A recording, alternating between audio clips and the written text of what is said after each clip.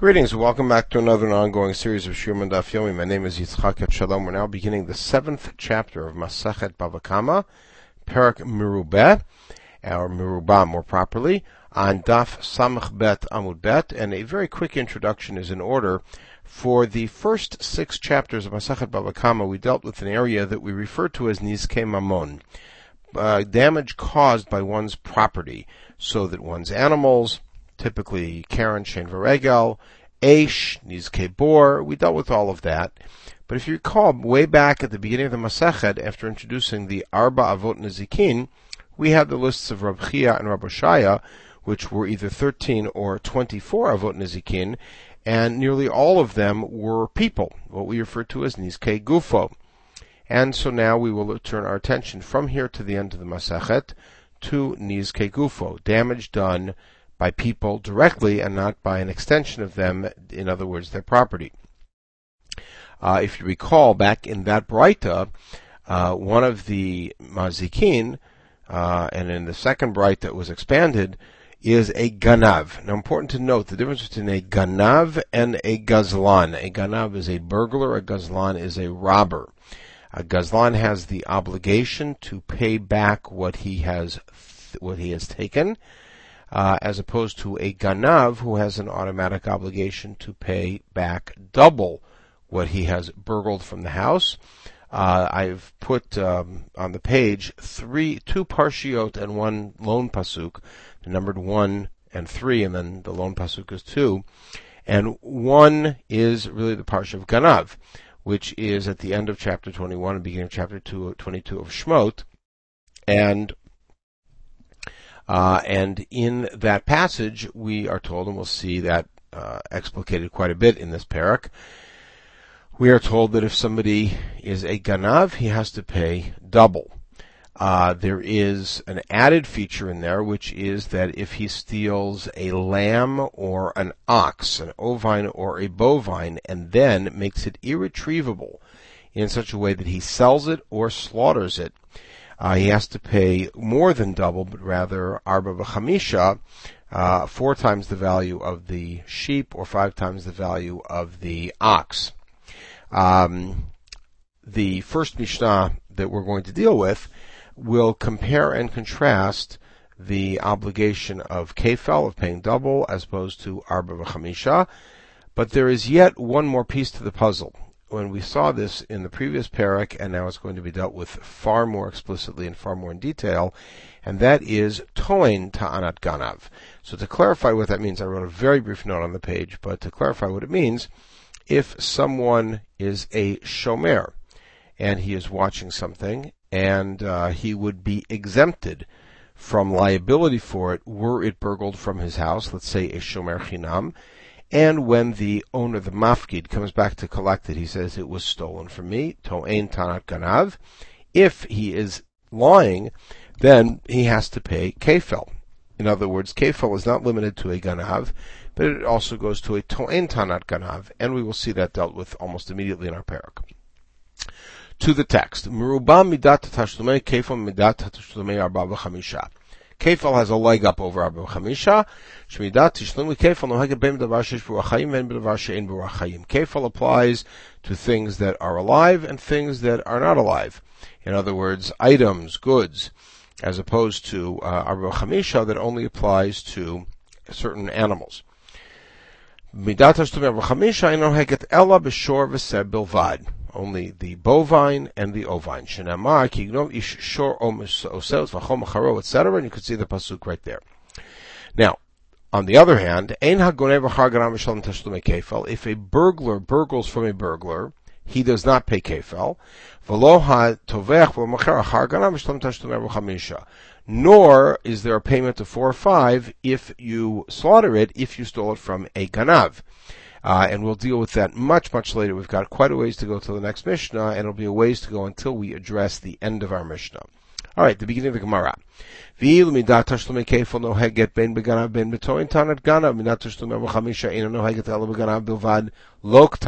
a very long phrase. But the Gemara immediately notices that in comparing and contrasting Arba v'chamisha and Kefel, it did not note the difference that one would pay kefel if he made claims tanat ganav, but one would not pay arba v'chamisha if he's towing to nitbach v'nimkar, which would lead us to the conclusion that in both cases you pay that amount. So if somebody says it was burgled from me and you're lying, you pay double. If somebody says it was burgled from me and it was slaughtered, and really you're the one who slaughtered it, you would pay arba v'chamisha. So Masayel Rabbi Chia bar Abba Rabbi Chia bar Abba Rabbi Yochanan, that supports the position of Rabbi Yochanan that said Hatoin Ta'anat Ganam Pikadon Mishlam Tashlum Kefil Tovach Machar Mishlam Tashlum Arba Chamisha, that if you make that claim of Ganav you pay double, and if you make the claim of Tevach Machar you pay Arba 4 and 5, which means they're not different in that regard. Now, Ikada Amri Lema Masayel Rabbi Chia bar Abba Rabbi Chia bar Abba Rabbi Yochanan. Some people start this approach from the opposite direction, saying that our Mishnah supports Rabbi Yochanan,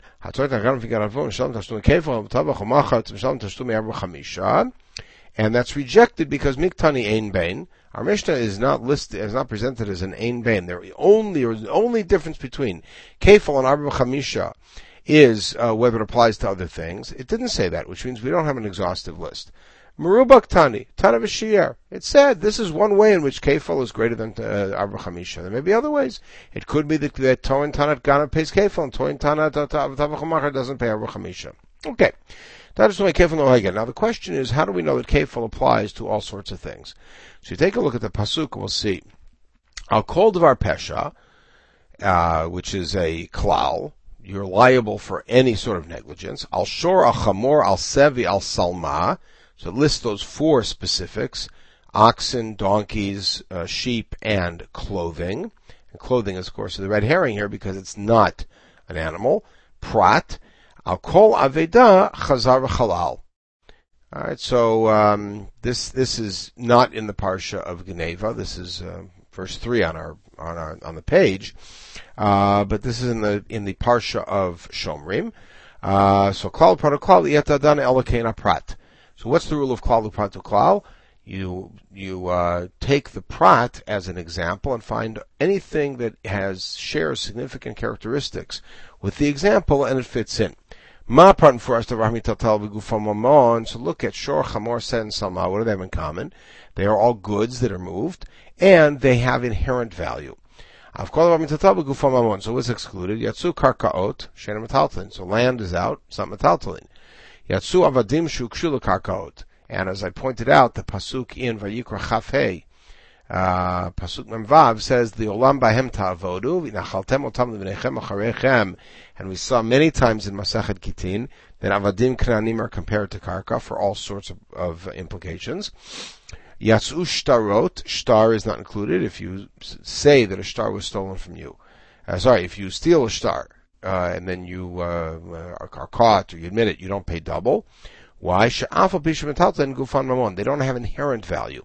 They represent a value, or value of collection. Yatsa hekdesh rehuktiv, and hekdesh is out because it starts out kitain ish el re'ehu, and re'ehu, as we saw in the first parak with Nizkei Shur, excludes hekdesh. Now, let's challenge this. Ima prat mefurash davar shnivlat tomatam magomasa, and this we saw 2 times in the previous parak.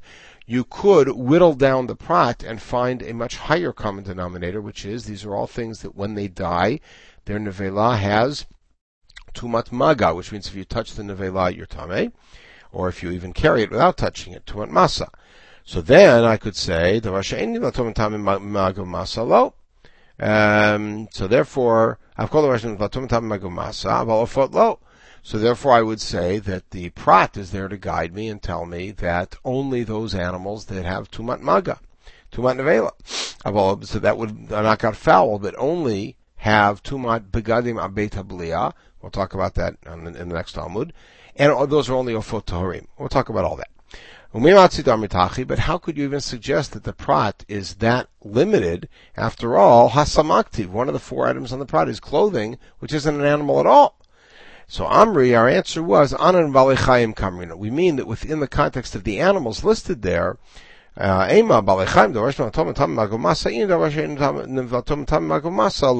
what our suggestion is. Now, why? The way that we view a klal with multiple pratim is klal prat A, klal prat B, klal, etc. And each one of the animals therefore has this not unique feature, but common feature with each other of Tumat and Vela, but it's not so broad as to refer to it as just any goods. Right? Avalafot lo. So, imken, the answer is imken nichtav rachmana chad prata. If that was the case, the Torah only would have to write shor or chamor. Now, we all agree it would have to write salma to tell us this halach is not limited to animals. But it doesn't have to write all three animals. So the question is, hey nichtav rachmana. This we had earlier partially. Which one do you want the Torah to write? In other words, what we're pointing out is the Torah had to write all four. Why ikat rachmana shor, kari l'gabei mizbeach inshen, kari l'gabei mizbeach lo. This again we had earlier. If the Torah only wrote shor, I would think that this law only applies to animals that are special. They go to the Mizbeach. If you get Rachmana Chamor, if the Torah only wrote Chamor, I would say, Mena Kodesh b'Bechara in, Chen Kodesh b'Bechara lo. As I pointed out twice in the previous parak, Chamor is a unique animal in that it's the only Behema Tmeya that has Kedushat Bechor. Take a look in Shmot Yud Gimel. And therefore, if it said a Chamor, I would say, okay, only those special kind of animals. Amri imkein if the Rachmana shor v'chamor, so therefore let the Torah write shor v'chamor, sel amali. So you're right that the Torah could have just written shor and chamor, but it didn't need to write seh, because shor and chamor give me everything. Why is seh there? Shmaminala tu yofot. It's there to say, includes even things beyond that high common denominator, and rather it even includes other living things, fowl, that don't have tumat nevela. Now, maybe I should limit it only to ofotorim and not hawks and not eagles. Why? At least it's closer to a says, a regular mammal, so therefore it has regular tumat nevela. And of tahor, if it's a nevela and you eat it, then it has tumat bigadim of what you're wearing over your stomach. Tumat bigadim abetablia. But it does not, that's not true about a hawk or an eagle. So that there is no din of tumat nevela at all for an of tameh.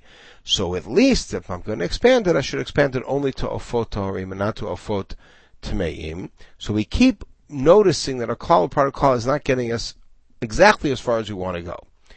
Alright, so the answer is, so the answer is kol ribuyahu. And this again is what we saw earlier in a different context. When it says I'll kol dvar pesha, kol means everything. So we're no longer in the world of klal protocol, which means if we accept this premise, we're going to have to go back and look at all the klal protocol and reorient ourselves because it doesn't have that function. Now, what we're saying is I'll kol dvar pesha means it applies to everything. So if that's do you think every time the Torah says the word kol, it means everything automatically? And again, we had this exact question a few daf ago from this same pasuk. This is in Pidyon Maser Sheni. Klal. Go to Yerushalayim and go to the place that Hashem chooses and use the money for whatever you want. That's a klal.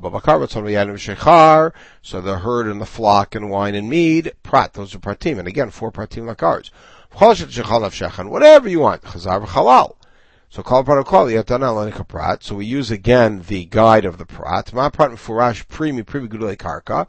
Just like bakar, tzon, yain, v'shechar are all things that reproduce from themselves and grow from the ground in one way or another, nurtured from the ground, have called premium gudolei karka, so therefore you cannot spend Meiser Sheni money, for instance, on salt. Now, there it said, b'chol, so why don't we just say kol is a ribui and you could use anything? Amri, they answered, bakol or bechol klala. Kol ribuyu. When it says bechol, like in the pasuk of Meiser Sheni, that's a regular klal. When it just says kol, like kol dvar pesha, in our pasuk, that's a ribui. So we're making a very fine distinction between bikol and kol. V'baytem, the other way of looking at it is kol klalahu. Kol is also a klal. Bakol, bichol, kol, it's always a klal. The kol dehacha ribuyu, but the kol here has to be a ribui. Why? In the first part of pasuk 3 on the page, I'm calling pasuk 3, you have already a klal of protocol. Dichtiv, kitein ish re'ehu, klal, kesef o kilim, prat. If a man gives to his fellow, that includes anything he might give to him. And then it lists specifics, which are silver or vessels, prat. Lishmor, to guard, which means anything you guard. That's a klal. And so therefore you've got to call the protocol at the beginning. So if you think that the kol that appears in the last part of Pasuk 3 is also a klal, then nichtav rachmana lahani prati gabi hayech klal prat. Why doesn't the Torah write ses shor chamor sen salma up with the first klal prat? In other words, if we just have another protocol, put it up there. Right? So therefore, why does it not do it? Because the kol here is not a klal. The kol here is a ribui.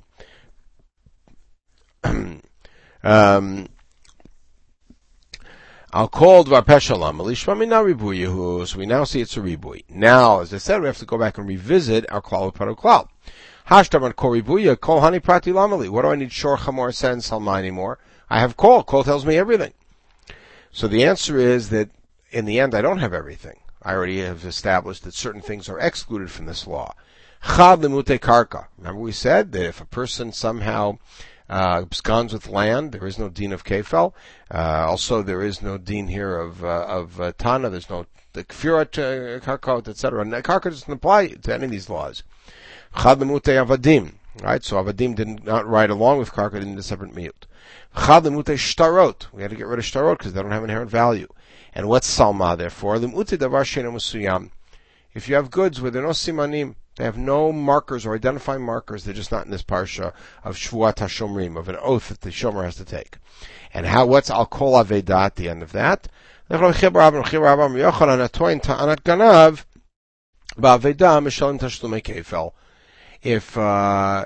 somebody found an aveda, this is a new step, if somebody found an aveda, and then he says it was stolen from me, and then it turns out he was lying, he pays kefel, and that's al kol aveda.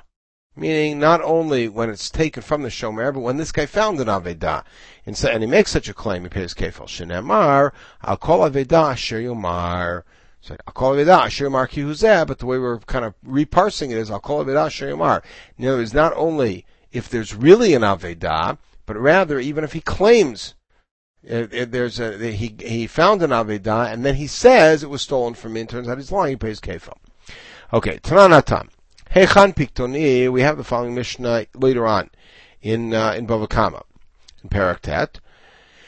A mafkid comes up and says, "Where's my pikorin?" Amarle avad. He says it was lost. Mashbiachani. I'm going to make you take an oath, shvuat hashomrim, that it was lost. Amar amen. Good. So he goes with the shvuah. And then Edim come along and said he took it himself. The shomer took it himself.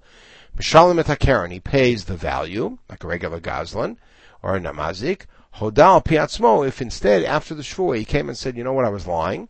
Mishalim keren v'chomesh v'asham.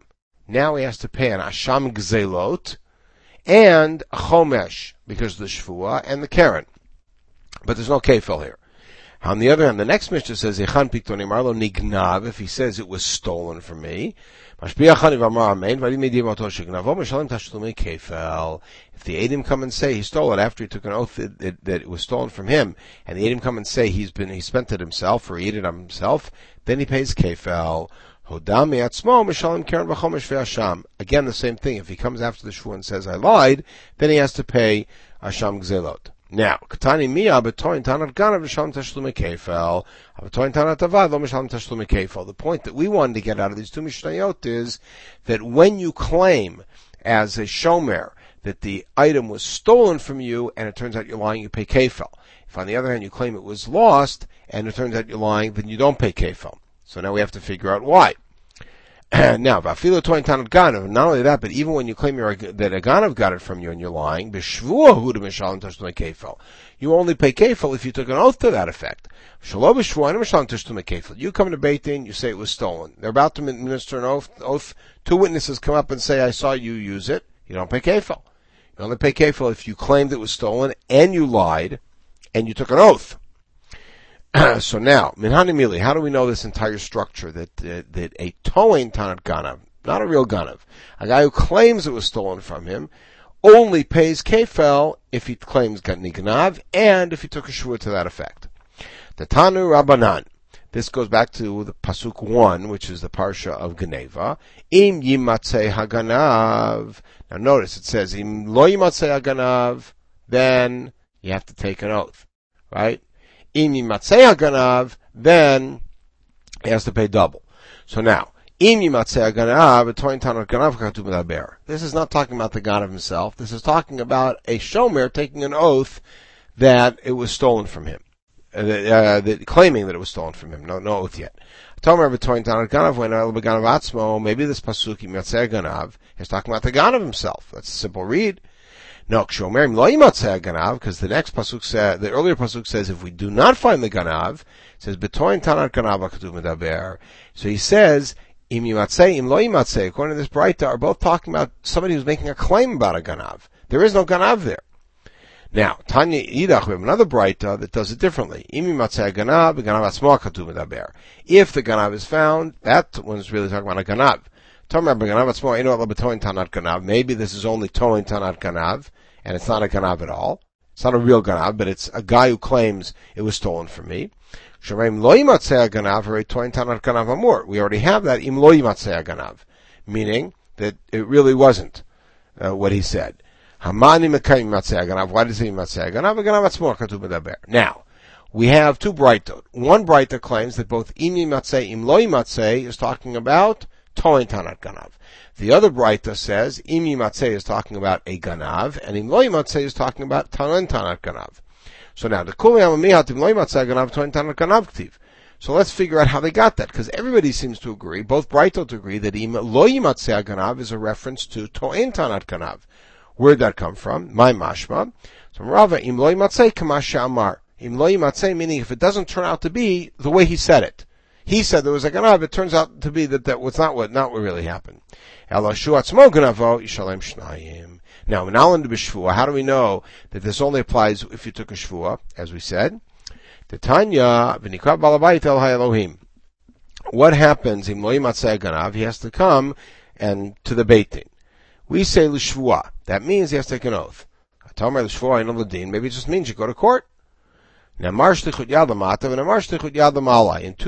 of the Shomrim, it says you have to take an oath that you, the Shomer, did not send your hand against. It means you did not take it.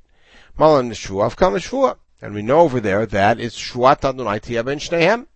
You have an oath between the two of you, so you know that there's an oath there. And therefore, whenever you're coming to Beit Din to talk about Shlichut Yad and saying you didn't want Sholeach Yad, therefore it means that you have to take an oath that we learned from the other parsha. Good. Now, Bishlam Alamanda Amar, we're going to play a little ping pong here. Chad beganav, chad betoin tanat ganav. According to the second Braita that said one pasuk is talking about ganav and one's about toin tanat ganav. Hanil tivitrei cry. That's why you have yimatzei lo yimatzei, because you got to cover both. But according to the first Braita, one damar tavad betoin tanat ganav. Both according to the first Braita, both yimatzei lo yimatzei are talking about toin tanat ganav. Trei cry lamali. What do I need two pasukim for? Tamichad mutei tanat avad. One is there to tell you the halacha, one is to tell you this halacha does not apply if the guy says it was lost as opposed to it was stolen. Now, we have to flip it back. So according to the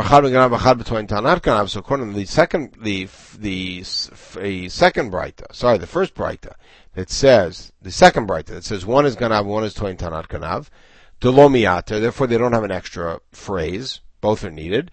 How does he know the halacha that if a person says avad and turns out he's lying, he doesn't pay kefil? The answer is from miganav haganav. Im lo yimatzei haganav. So this only applies to a ganav and not any other claim. But according to the one who said they're both talking about toin ganav, he already had tanat avad knocked out. Ganav haganav my darishibei. What is he going to do with haganav? To tell me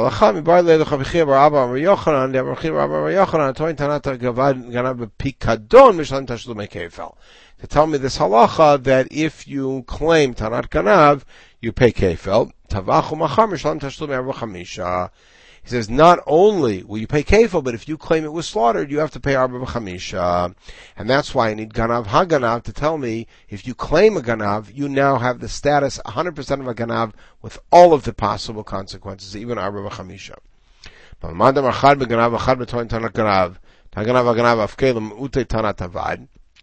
So now our other fellow, who says that one pasuk is for ganav, one is for tanat ganav, and so he doesn't have anything extra.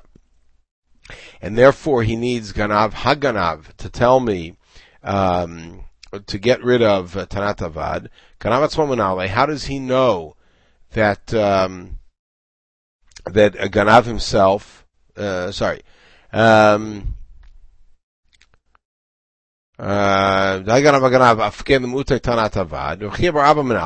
he know this halacha that if you're towing Tanat Ganav and towing Tanat Tavachu Machar, you're going to pay 4 and 5? The answer is that the fact that the Torah equated the Ganav with the towing Tanat Ganav, and there's no challenge to that Hekesh, or we're not going to challenge that Hekesh.